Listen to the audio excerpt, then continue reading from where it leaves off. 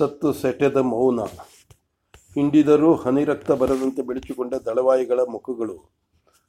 ಒಂದೇ ರಾತ್ರಿಯಲ್ಲಿ ಅಷ್ಟು ವರ್ಷಗಳು ಬದುಕಿದ ವಯಸ್ಸು ಮುಪ್ಪಾಗಿ ಹೆಗಲೇರಿ ಬೆನ್ನೆಲುಬನ್ನು ಬಗ್ಗಿಸಿದಂಥ ಪ್ರಧಾನಿ ನರಸಪ್ಪಯ್ಯನವರು ಹೆಪ್ಪುಗಟ್ಟಿದ ಕ್ರೌರ್ಯವೇ ಮನುಷ್ಯರೂಪ ತಳೆದಂತೆ 10 ಹೆಜ್ಜೆಗೊಬ್ಬರಂತೆ ನಿಂತ ಕೊತ್ವಾಳ ಚಾವಡಿಯ ಸಿಪಾಯಿಗಳು.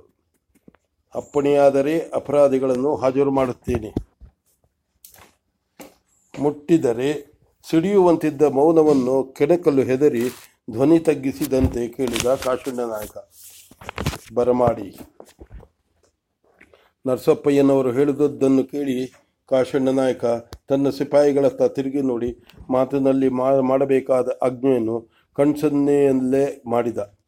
4 ಜನ ಬಿಚ್ಚುಗತ್ತಿ ಹಿಡಿದ ಸಿಪಾಯಿಗಳು ನವಾಬರ ಅಂಚೆ ಹರಿಕಾರ ನಾರಾಯಣಯ್ಯನನ್ನ ತಂದು ನಿಲ್ಲಿಸಿದರು.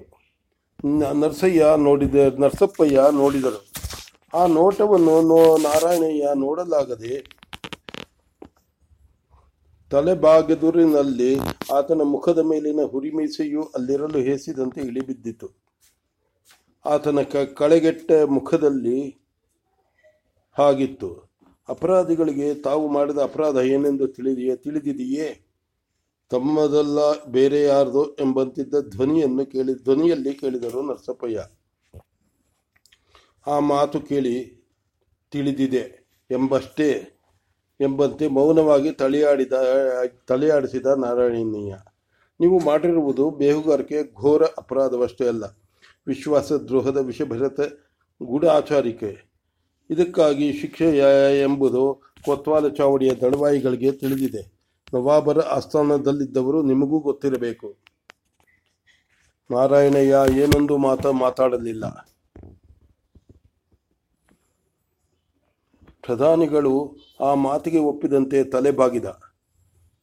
ನಿಮ್ಮ ಮೇಲಿನ ಅಪಾದನೆಯನ್ನು ಸ್ಥಿರಗೊಳಿಸಲು ಕೊತ್ವಾಲ ಚಾವಡಿಯವರು ಬೇಕಾದ ಸಾಕ್ಷಿಗಳನ್ನು ಹಾಜರು ಮಾಡಲು ಸಿದ್ಧರಾಗಿದ್ದಾರೆ.